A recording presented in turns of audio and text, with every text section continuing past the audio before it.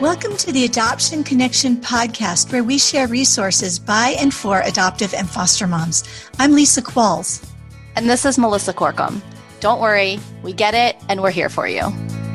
Hi, friends. Welcome to episode 119 of the Adoption Connection podcast. Today, we have some guests where we're going to be talking about marriage in particular. So, Melissa, you and I know each other pretty well now, but just so that everybody else can hear a little bit of your story, how long have you and Patrick been married?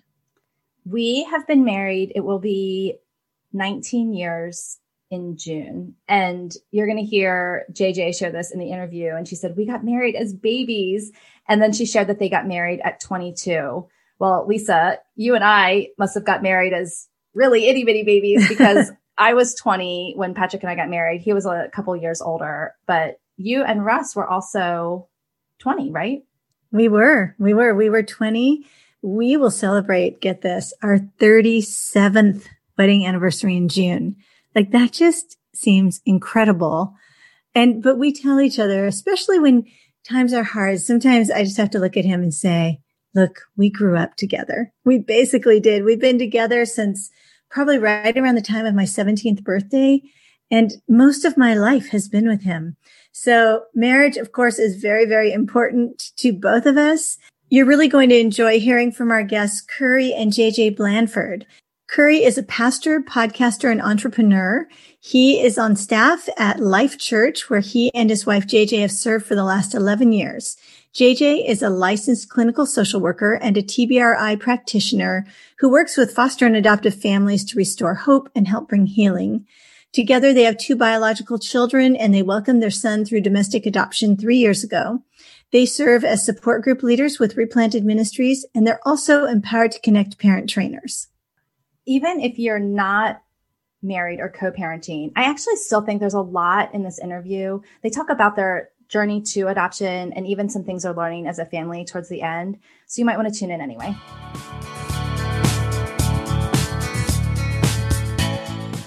Well, hello, Currey and JJ. Welcome to the Adoption Connection podcast.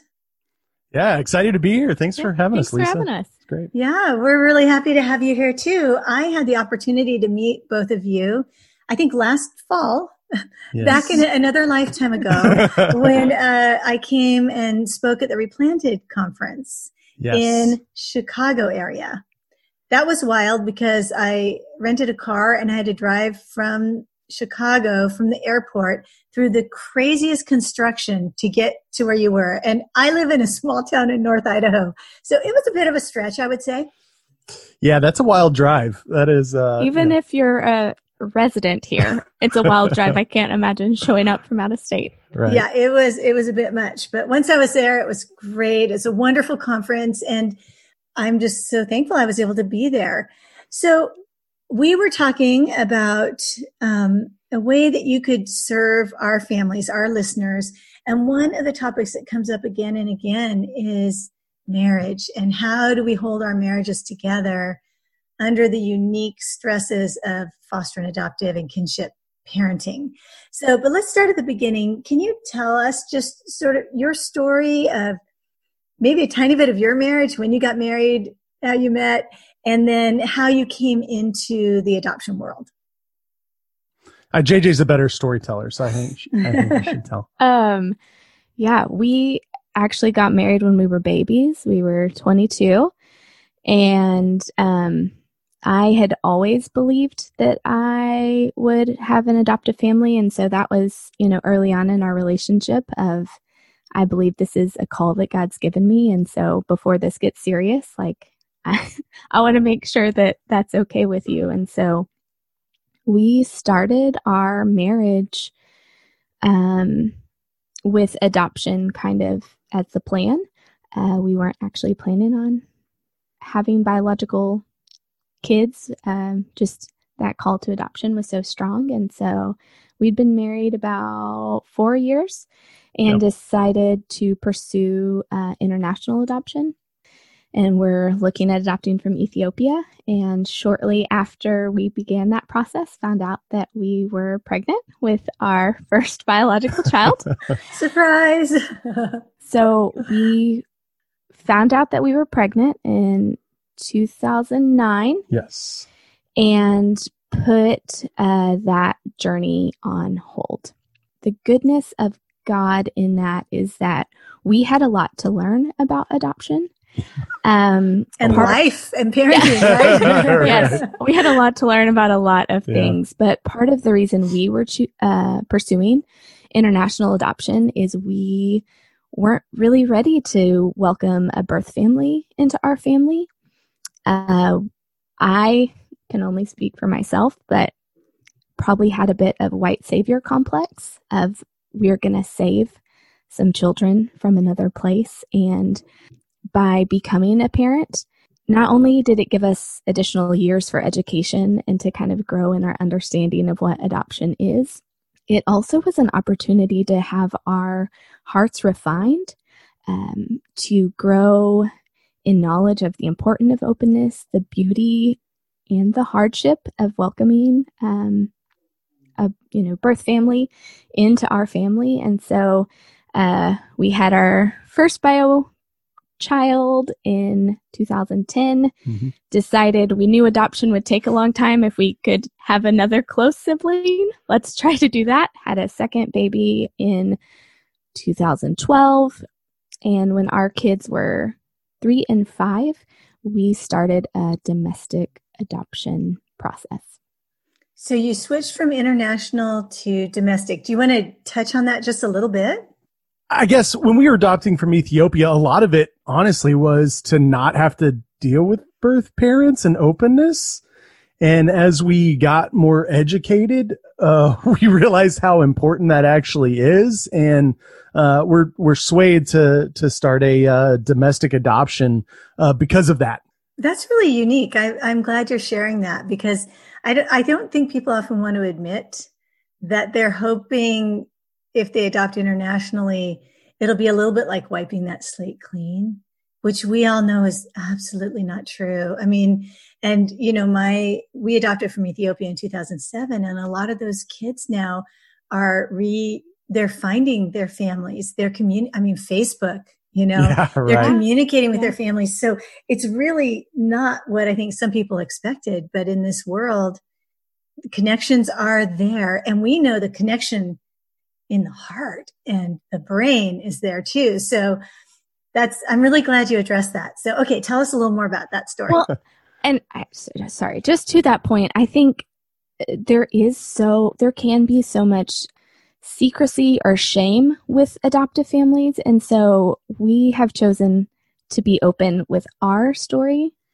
just because, right, we want to acknowledge, like, if we're asking other people to do the work and to address their own stuff, that we want to be really honest and open that we've had to do work. We didn't just arrive at this place. It's been a rough journey. So we've learned a lot, and in a lot of hard ways too. So right, and really, that whole thing was rooted in fear, right? Yeah, right. Totally. I mean, I didn't know we were going to talk about this, but let's touch on that some more. What do you think parents are afraid of when they choose an adoption path, hoping that they won't have to have contact with that birth family?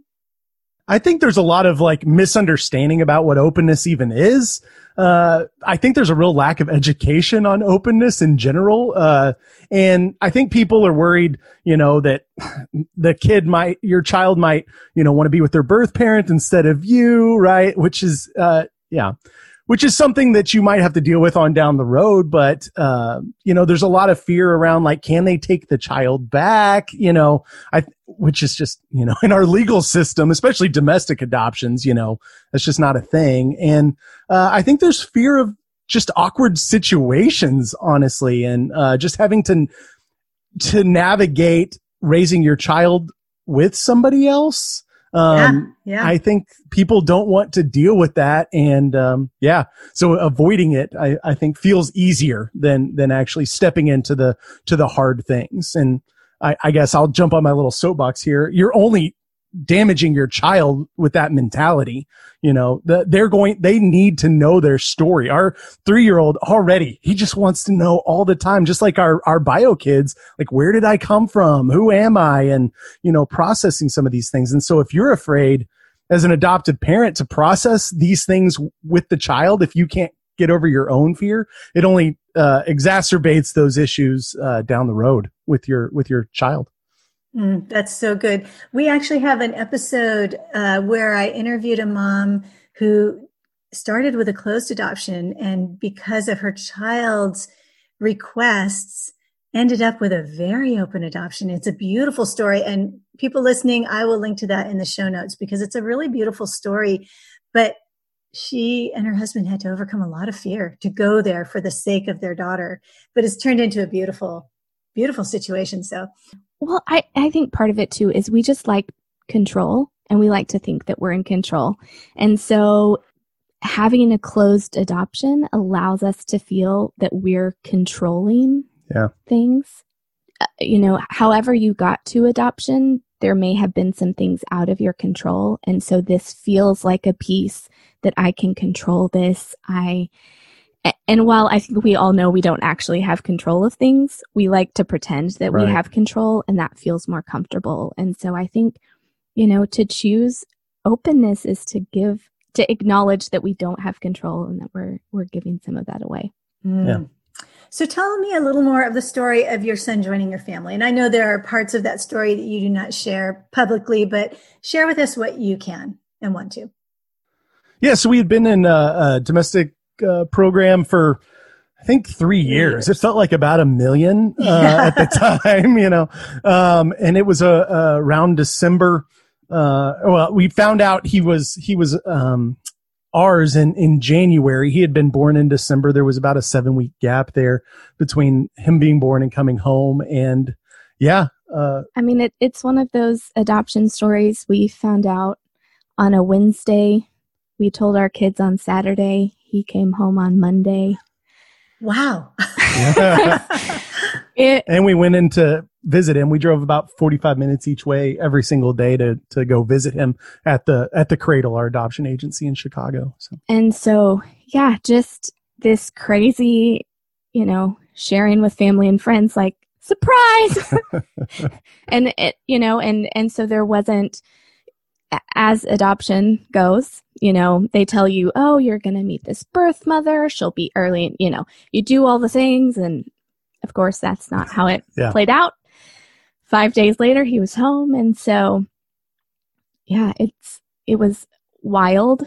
And as most adoptive families say, it was the longest 3 years of our lives. Yeah. And we would do it again in a heartbeat to bring him home. Yeah. So ironically, we don't have openness in our adoption, which is something that's grieves us a lot. We pray for his mom a lot and we think about her a lot. And so it's hard to have gone through this journey of like realizing openness is important and then to not have that as an option at this point. Yeah. But that's still, we wish we could, and have them have some sort of a relationship. Well, and as my friend Tanya shares in that episode, the closed adoption was on the side of the birth mom. She chose it to be closed, and their first connection was actually with the birth father, I think. I can't quite remember, but and things can change. People grow, people change, right? And God is writing an amazing story. And so there's a purpose in all of it, I'm quite sure. Yeah. So, and I have not seen your son in person, but he was in the really neat video that you guys did for Replanted last year. Oh, He's adorable. Yes. He's cute. We also thought we would probably be a transracial family, and that was not the case either. He could not look more just like our family, which I think has its own challenges and probably will have challenges for him down the road, just not feeling like his story is maybe as understood as he would like it to be. So it's just there's always something to navigate, Yeah. So. It's all about expectations and having no control. Yeah. Yeah, pretty much none. Yeah. I know that people listening are going to completely relate to that. JJ, you are a therapist, and so you bring some unique things to this conversation. And what we are talking about today, in addition to all these amazing things about your story and your own journey of growth and development, we're going to be talking about marriage, because you work with both in ministry and professionally a whole lot of couples who are adoptive and foster parents, and you are yourselves, and you are all too familiar with some of the unique challenges that our families face. And, marriage, I always say, you take two sinners together and put them together for the rest of their lives. It's not going to be easy, you know, and different personalities can make marriages more complex. But when you layer on adoption and fostering and sometimes infertility, so many things, I think marriages can really struggle. And so I want us to talk a little bit about I'd like you to talk a little bit about the challenges that you see more specifically with adoptive and foster families and their marriages. So what is interesting, I think, about our journey is we actually got connected to the replanted community while we were waiting for our son to come home. We got to sit with other families who were having some conflict in marriage and family because of adoption before we were ever there. And to sit with couples was really hard because so much of it was related to behavioral things in their children. We've also found a lot in the adoption community. Sometimes one person may be on board to foster and adopt, and they have drug a partner along, and so that can create some conflict. And so, I think, even if you're listening and you're thinking about this, to have real, honest conversation about, are we actually on the same page? Are we actually ready to change the trajectory of our family and our life by bringing kiddos from hard places into our home? But then it's like, okay, if you're already there and you've made that choice, like what's next? And so we actually had the opportunity to become empowered to connect parent trainers. We joke, but are pretty serious about, we want to help parents navigate kiddos' behavior so that that's one less stress in marriage. Because marriage is stressful. As you said, two people coming together, you add kiddos to the mix, and then you add kiddos from hard places to the mix, and it's just more layers. And so within marriage, acknowledging, like, the first step is acknowledging this is really challenging, and it's okay that we're not all rainbows and sunshine at our house, and that's okay. We're not bad parents. We're not bad partners. We may just need some extra support or tools in our marriage and in our parenting to make things function better. It's crazy. I just think I was just thinking about all the dudes out there, because I think with the foster and adoptive community, it's mostly women sort of like pushing things down the road, which I find, which is hard for me because the guys are such an important part of this too. And I think it saddens me, but it's amazing how many guys, like we talked about, we're parent trainers, how many guys are like not on board with trauma informed parenting. And like, we have to have a lot of really confrontational conversations with people about being like, cause if you have kids from hard places, you're two sinners in a marriage already, and you're not on the same page as far as parenting goes, like, you do not stand a chance at making it, that is a lot of obstacles to having a happy relationship, not only with your spouse, but with your children as well. So.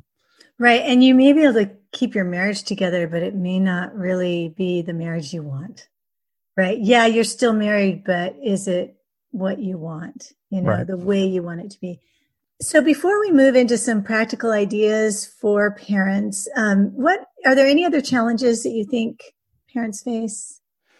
I think not dealing with your own stuff is part of the challenge. Like, I think people rarely consider that even like going through infertility as a couple is very difficult. And I would say, my wife being a therapist and all, that anybody who's journeyed through that probably needs to do therapy to sort of process that trauma. That's a struggle for you. And I feel like, when you have your own stuff that is undealt with, when you have your kids who have trauma that's, you're working through, and then you add a marriage and a family on top of all that, it stresses that stuff that you haven't dealt with, like even harder than it does, like than a family that doesn't have kids from hard places in it. And so I think that's a major challenge that people don't necessarily address, like in parenting and in marriage. If you haven't dealt with your stuff, if you haven't processed your own traumas, and we all have stuff, then it makes it a lot harder. And those stressors just keep piling up. So. Yeah, we actually included a chapter, in the Connected Parent about that, about understanding yourself, because we bring ourselves into the parenting relationship just like we do into our marriages, and I think we can acknowledge that more clearly in marriage. Like, yes, we come from different backgrounds, we're different people, and there's going to be stuff we have to work out, and we're willing to accept that. But I think when we come to adoptive and foster parenting, it's really sometimes too painful to feel like I'm part of the problem sometimes, or and not even part of the problem, but I'm bringing some of my own hurts from my own life into this parenting relationship. And so I think we have to be very compassionate toward ourselves and toward the other parents that we serve, that you're not unique in bringing some hard stuff into your parenting. We all do it. Right. Exactly. But it's really good to process. And especially if anybody's in that waiting period, gosh, this is the time. I think having a good therapist, a trauma-informed therapist on board, is so important for parents. And if you can do some of that work before, all the better. But most of us are already in the thick of it. So you got to do it in the midst of it. Yes. And I think it's such an important point as parents to have a trauma-informed therapist. We seek that out for our kiddos. But if your kiddo is working with a trauma-informed therapist and your therapist isn't supporting that work, it is not going to be helpful. And and it's not that they're a bad therapist or any of those things, but you need your therapist and your child's therapist to be speaking the same language so that you're working towards the same healing. Hey friends, we want to pause the interview to make sure you know about our free Compassion Challenge for the discouraged adoptive parent. This is an on-demand video training so you can rebuild your compassion for your child and enjoy parenting again. In this free video training, we'll introduce you to blocked trust and blocked care. We'll help you understand why your child pushes you away, why you're not a bad parent because you're losing patience, and shed the feelings of shame and guilt. There is hope. You can regain compassion for yourself and your child. To grab this free training, head to theadoptionconnection.com/compassion. Now let's hop back into our interview.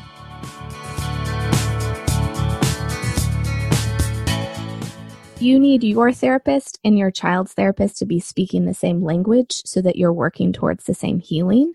And so I think as adults, we don't always point adults to trauma-informed therapists. And I think that's so, so important.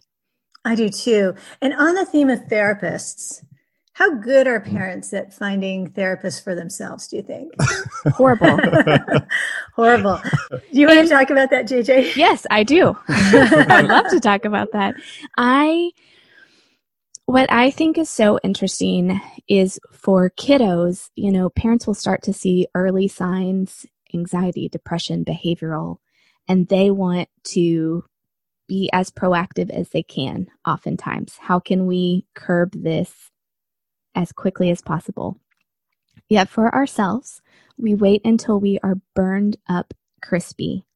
And then we're trying to find someone. We may not have as much emotional energy to do that. I always tell people, it's hard to find a therapist that you connect to. Right. And so if you are able to do that before you're burned out crispy, it will be much more helpful. And there's all these barriers. As a therapist, I'm well aware. Your insurance dictates things. Where you live dictates things. Childcare dictates things. And so there are so many obstacles to even get yourself to therapy, to find a therapist that you connect with. If you are listening and thinking I'm noticing I'm more anxious, during this global pandemic and my Yes. children are home and we're all working from home and, all the things. Like today would be a great day to call. And if you're feeling overwhelmed of like, how do I find a good therapist? Ask your friends. You might be surprised how many of your friends might see a therapist, or, ask your doctor, like, what therapist do you recommend? Get a recommendation from someone you trust and start there. Read their bio. And if it, clicks, give them a call. See if you could do an assessment, those sorts of things. I was going to say, and so many therapists are now available online. Yeah. Yes. Right. Mine included, know, Yeah. and honestly, I would love to see her in person, but now I'm kind of thinking, well, maybe we'll do some, telehealth, and then occasionally I'll make the drive to see her in person. Right. But now that we've all gotten used to doing things through telehealth and online, it really opens up even more possibilities for It parents, does. I think. I'll just add to that. I mean, even if it's not a therapist per se, like I see a spiritual director, and I've found that immensely helpful. And so, it doesn't necessarily have to be one avenue per se. So that's another place to go. Right. Yeah. I think parents can look for therapists. They can look for a spiritual director. I think an older, wiser, adoptive parent, or even, a couple who's been married a long time, if we're talking about marriage. So there are options. I still think a therapist is an awesome idea. Very much agree. We can use more than that because, a therapist is available to us maybe an hour a week. Mm-hmm. And if we have a community that's available to us every day, that's really helpful and supportive. Okay, so parents can seek help from sort of that level of professionals or caregivers. What can parents do on their own? What creative things can parents do to help strengthen, sustain, heal their marriages? Yeah, it's a good question. That's a tough one. I mean, I think as we were talking before we started recording, you have to prioritize your marriage. And that means, I think so often we hear, we don't have time for a date night, or it's hard to get away. And to that, I always say it is, but if your kid had an appointment, you would make that happen. Right. You would make that work. And so sometimes it's the hard work of realizing we've maybe said we're prioritizing, but we're not actually prioritizing. And so like for us, before pandemic, we religiously had a monthly date night, and it was on the calendar. That was a great way to connect. That for us has gone away. So we've had to be a bit more creative. I think part of it is there someone that is in your bubble currently that you feel comfortable taking care of your kids? We have been fortunate enough. We have a dear friend who was a foster care caseworker for many years. She is trauma informed, so she can watch our kids. Right. We realize that is not everybody's reality. Right. So, for us, it's been maybe our kids can watch a movie and they're old enough to do that in our home while we sit in the backyard and talk to each other in quiet. I think part of it is you have to get away from your children at some point and if you can every week, not leave your house, but be in your backyard, or we have coffee almost every morning at our dining table, and our kids can play.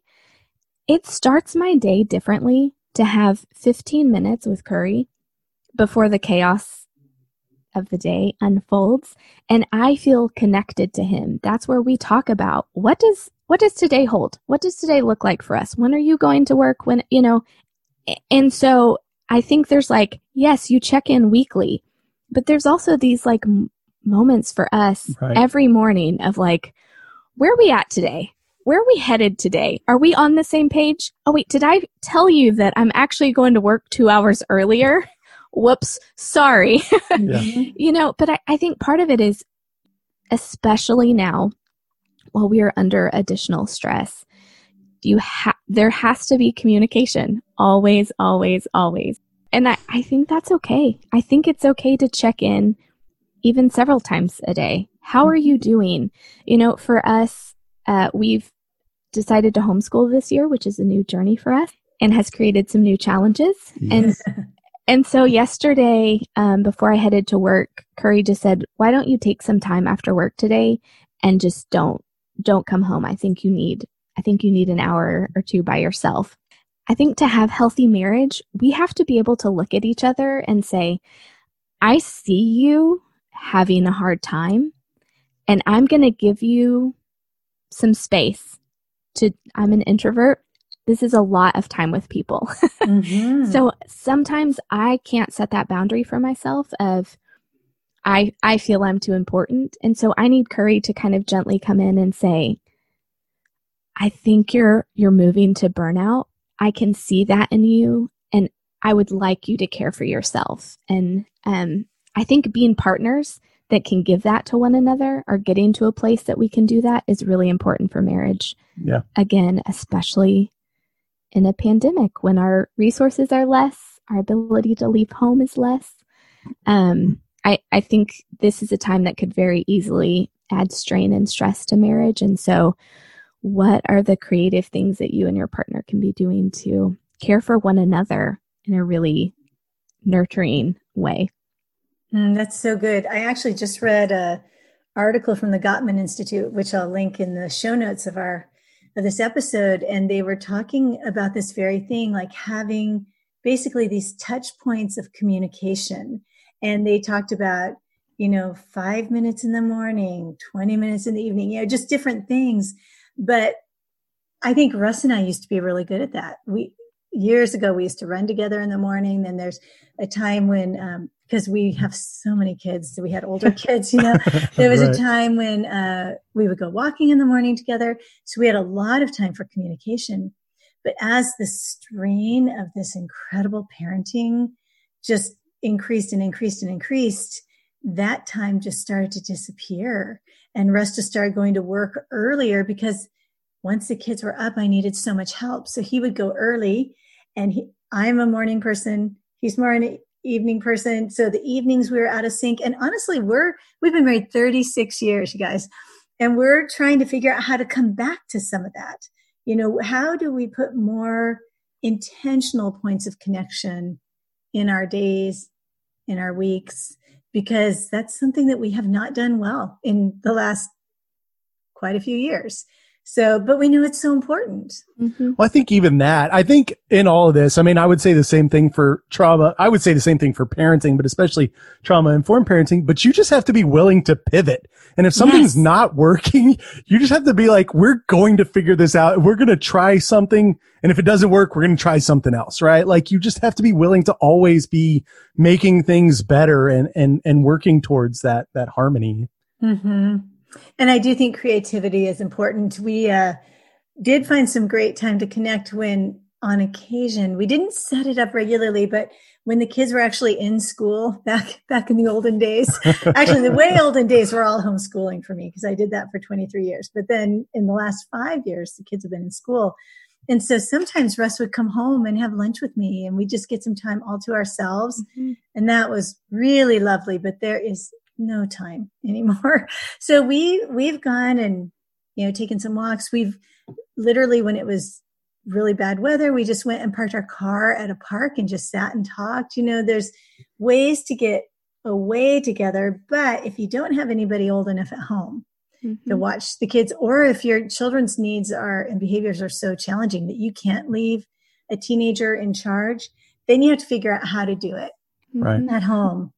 Yeah. And even simpler things of I know so often by the time kids are in bed, people are exhausted. And that's me. That's totally me. So for several years, when Britton first came home, those first few months, we didn't feel comfortable leaving him, and we still knew we needed to stay connected. And so for us, it was like Sunday nights were less chaotic. So we'd put the kids to bed a little bit earlier, and we'd do like a charcuterie board and a movie. It wasn't a glorious night out, dressed up fancy, but we knew Sunday nights, and sometimes it was living for Sunday night. Mm-hmm. if we can just get there and watch this movie and have our like special dinner, that's what we needed. And so I do think it is that idea of like, it takes creativity currently because of the pandemic, but it's always creative. And I think that's what makes it challenging. Your kids get to different stages, their activities or therapies or whatever may take up more of your time. And so we're all about, when the kids were in school, lunch together. Oh, like, for sure. It was this glorious and we have non-traditional schedules, so we could make that work. And so it is that like, okay, things are different now. How are we making things work currently? I think we should talk about Sabbath. I think that's something that we've been thinking that too. So let's talk about that. Yeah, that's one of those places. That's our soapbox right there. Is okay. We have several. We keep mentioning soapbox. That's okay. Let's hear it. I want to hear about Sabbath. So for about 18 months now, we've been practicing a 24-hour Sabbath as a family. And so it's just a day that like we turn off our cell phones, and like people could get in contact with us if they really needed to, but it's very difficult. No email, no anything like that. We do a special sugar cereal for breakfast with the kids, and then we go to our favorite restaurant for lunch every Saturday and have lunch as a family. But that the whole day just slows way down. It is peaceful. We take time to delight in each other and delight in the Lord and the good things that He's given us. And it's a reset for our family every week, because it's 24 hours, no work. We are totally present with our children. Kind of back to that piece of what we're bringing to this relationship is, I think every person listening has been guilty at some point of being distracted by their phone when they're parenting. No, I've never done that. So. Yeah, I'm sure that's not a problem. and also in our communication with our spouses. Like, how many times do I say to Russ, "Oh, I'm sorry, I need to check this." Right. Yeah. Gosh, okay, I'm feeling a little convicted here. Carry on. And so it is 24 hours of presence. And so that is often when we get our time together. Like, our kids are actually, it's the craziest thing. On Sabbath, our kids can play together in a way that they can't during the week. Yeah.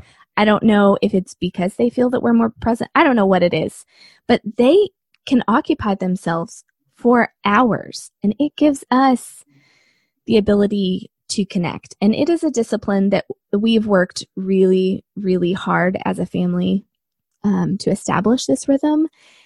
And we preach it because we've seen how it helps our families. It gives us not only that time to connect as a couple, but it's a beautiful time to connect with our children. We have, several slow meals together that we just linger at the table because there's not another thing to get to. So tell me practically, when does your Sabbath begin and when does it end? We start Friday nights around 5:00. It's usually whenever JJ gets home from work. We start at 5:00 and then it goes till 5:00 on Saturday. And so it's we do a very simple dinner so that mom isn't stressed. Or dad. Dad cooks a lot too. Okay. So the parents aren't stressed. Yes. And then we moved to a treat cereal in the morning. So again, no one's cooking Saturday morning. Our kids think like Fruity Pebbles are God's gift to the world. Mm-hmm. And it's a great way to talk about good gifts and delighting in God. Yeah. And then this long lingering lunch that we don't cook. And we have a song that we sing together. We light candles. We read liturgy. It's beautiful. It sounds hokey. I think sometimes you're like, oh, it's so, but it really, I feel like we are just limping into Sabbath every single week. And it's the thing that we're living for as a family. We also, when we talk TBRI stuff, we talk about doing a day of yeses with your kids just to get, and basically Sabbath is a day of yeses every single week. That's a beautiful connection. I love that. And our kids know. They do. They'll be like, can I get 2 treats after lunch? Because it is Sabbath and we're delighting in the Lord. And so just this ability to say yes, we are delighting with you because God delights with us. And so it is this beautiful connection of it's a great place for us to connect in marriage and in parenting. And it just calms down everything, it feels like. Yeah. It kind of resets the nervous system, right? Yeah, it does. For everybody. Okay, so 2 questions. How did you choose Saturday versus Sunday as your Sabbath? My background with Sabbath was a little bit more that our whole church was pretty Sabbath oriented, but we all did it on Sunday. So I'm curious how you chose Saturday. Well, I'm a pastor, so I can't possibly Sabbath on Sundays. Right. So Sunday's a work day for you. Right. Yes. Right. So, okay. So, and it works pretty perfectly for us. Honestly, I do wish we could worship with our community on Sabbath. That is like the one downfall, but, it works well for us. That's great. Okay. And I'm sure you have some resources on Sabbath that we can add to the show notes. I'm making a big list of all the things we're going to add. But do you want to mention, maybe we're getting off track, but how did you very briefly get tuned into the importance of Sabbath as a place of connecting with the Lord, with each other, with your children? How did that happen? This could be a whole episode, but we'll condense it way down. We do have an episode on that for the on my podcast. So another link. Okay. Exactly. Yes, and Currey has a podcast. Yes, we'll mention that too. So basically, our good friends Aaron and Jody, who are sort of our besties, sent us a podcast by John Mark Comer, who's up in your neck of the woods, and was like, "We're hanging out tonight. You need to listen to this podcast so we could talk about it." And we listened. I mean, just our minds were sort of blown. It was like. It answered a lot of questions that we had for a long time, just about why aren't things, I don't know, it feels like sometimes not everything's working. Like, why do I feel off here? And it just it brought things into perspective, I think, in a new way for us. Yeah. And I think part of it, God's timing is so timely. And I think we were really at a place of wrestling with, do we look different than the world? We follow Jesus. And we proclaim him. But if anyone was to observe our family activity week in and week out, would they look at our family and think oh, they're different. They're doing things different. And, yes, you hope in the way you speak to your children and to your spouse that would be present. But we felt a lot of conviction about how we were living life. And so it really kind of gave us pause and time to study. I think making this choice with another family to say we're holding each other accountable, this is a new rhythm that we're setting, made it much easier. If anyone want to reach out to talk more about it, we are passionate about Sabbath, clearly. But I think it helps us find rest in a world that is chaotic. And I think we had attempted Sabbath in the past when we were younger, but it was always sort of just watch football all day or binge Netflix, just not do normal work. But it's so much more. It really is. It's delighting in the Lord and his good gifts. And I feel like there's no place for that in our everyday lives. We're constantly just hustle and bustle and, it's just work. It's emails. We're just so inundated. And if you're not giving yourself space for that, then it's not happening, I would say. And so we've just, it's almost like God created the world to function like that, where you work 6 days and rest one, it's crazy. So. And I think we're afraid of it. We're afraid to stop. We're afraid we'll get too far behind. We won't be able to compete depending on our career. We won't be able to hold it all together. And so many adoptive and foster parents, that's just what we're trying to do every day, is just hold it together. Right. Keep our families from just falling apart. But I think what I'm hearing is that we have to be intentional, really intentional about communication with our spouse, about connection, about rest. I think that's really, you're inspiring me actually to revisit Sabbath, because I think, again, when life gets really hard, we had a rhythm, and then with life changes, and probably more recently, we've always had a Sunday dinner with our kids, all of our big kids. And now literally all but one of our big kids has moved away, leaving us more with the ones that we're parenting in the day in and day out, which is harder. And we don't have these big kids just gathering with us for a big family dinner. So, but I have been thinking about this. How do we, with the life we have right now, with the kids we're parenting right now, how do we reestablish that? So you're inspiring me to think about it.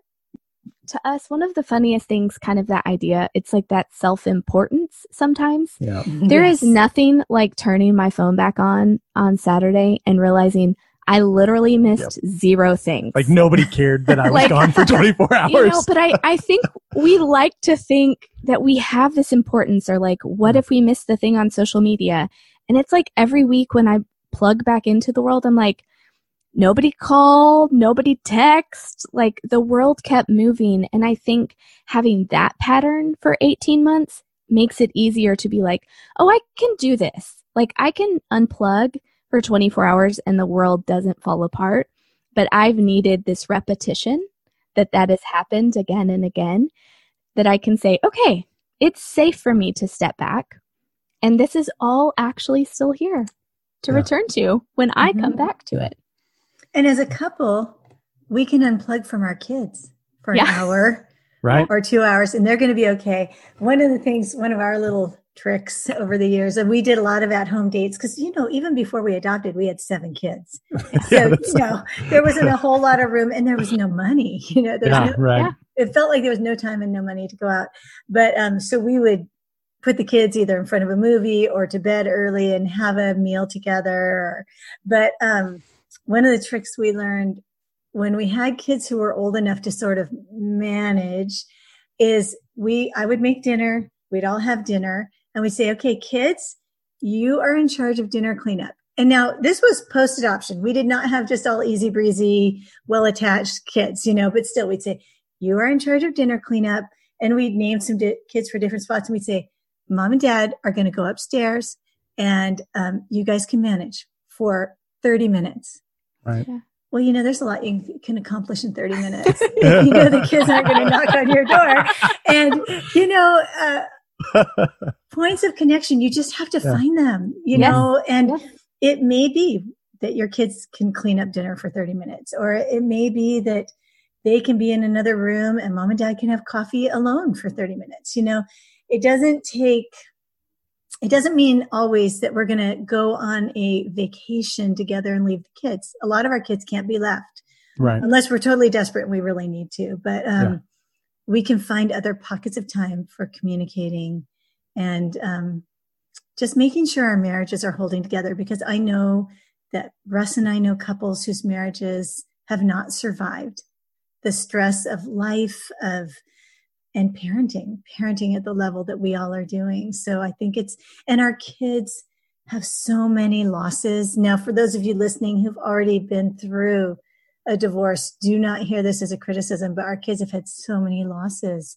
We want to try our best not to add to that. And sometimes it's not possible. You know, we all know that there are some marriages that for really legitimate reasons could not make it. But for the rest of us who have the normal stresses and strains of marriage and life, we want to do our very best to hold together, to not layer more trauma, right, on our kids and on ourselves. I do remember there's one book, I can't remember the name right now, but in the preface, he says something like, you know, parents of kids who've had a lot of trauma, they don't divorce because nobody wants to be left with the kids all on their own. Like we actually need each other. Right. You have to. Yeah. Let's stick together as much as we possibly can. Do you have any final thoughts or words of encouragement for couples to persevere?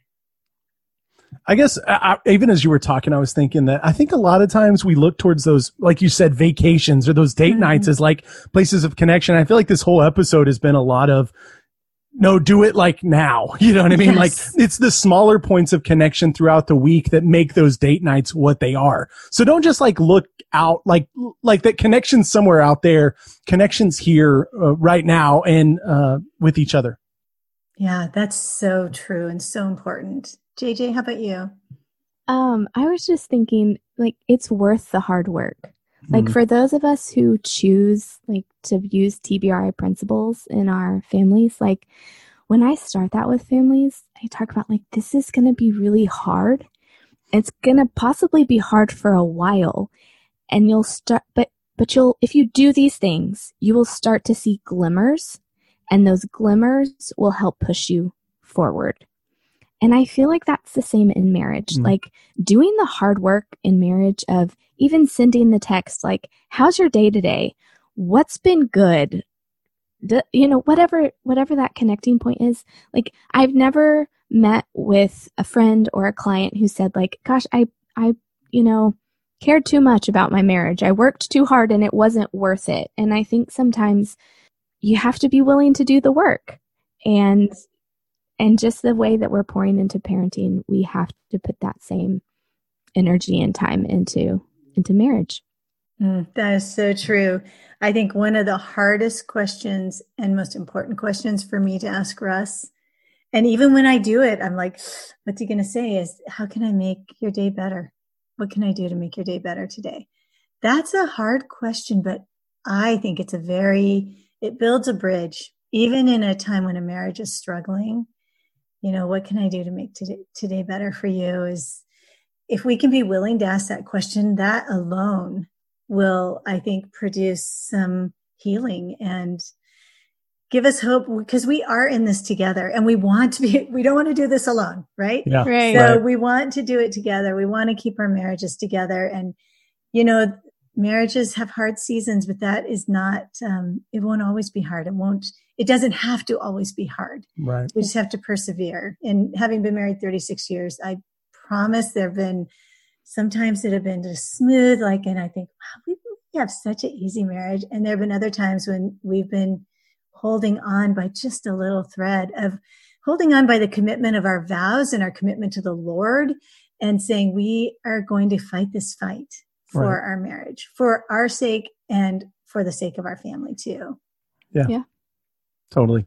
It's good. Good stuff. Thank you. Thanks for being here with me and talking marriage. And for those of you listening, we will load up the show notes with lots of useful links. When we finish this recording, we will make sure we haven't forgotten anything, and I'll be sure to include those. So thank you so much. Do you want to give just a quick plug for Replanted Ministry? This may come out after the Replanted conference. I can't remember right now, but go ahead and just do a little plug for that. We work closely with Replanted Ministry, which is it's a ministry to provide support groups for foster and adoptive families. And so those happen across the country. And so those are great places. If there's one in your area to just get involved, you need that support. There's also a Replanted conference. It's digital this year. In October, but it's happening again next year. We're already working on the 2021 conference, and it's going to be epic because we have a lot of making up to do from the digital version. So we'd love for everybody to check that out. For those of us who were planning to speak at it this year, hey, we're all going to be there for you next year. Right. Yeah, so yes, we will include a link to Replanted as well. All right. Thank you so much for being with me. Thanks, Lisa. It was awesome. Well, that was a really great conversation. I love hearing how other families, how other couples are kind of navigating this whole journey. I think I've mentioned it on the podcast before. It's been a long work in progress, but Patrick and I were just away a couple of weeks ago. We are working on a marriage book for adoptive and foster parents. And so I am excited to hear another couple, just talking about how important it is to be intentional about our marriage relationship, because it's really the one that has to withstand time across, all of our parenting relationships. Absolutely. In fact, Russ and I just got back last night from getting away for a weekend, which was really so good for us. We kept saying, wow, this is so nice. It feels so good to be away. And we were only an hour from home at a cabin where we ended up having no electricity. So it was a very interesting trip, but so worth it. I hope that you enjoyed this episode. If you would like to connect with Currey and JJ, if you want a link to Currey's podcast, you can find all of that in the show notes at theadoptionconnection.com/119. Before you go, we'd love to connect with you on social media. You can find us on Facebook or Instagram as The Adoption Connection. Thanks so much for listening. We love having you. If you enjoyed this episode, please leave a quick review over on iTunes. It will help us reach more moms who may be feeling alone. And remember, until next week, you're a good mom doing good work, and we're here for you. The music for the podcast is called New Day and was created by Lee Rosevier.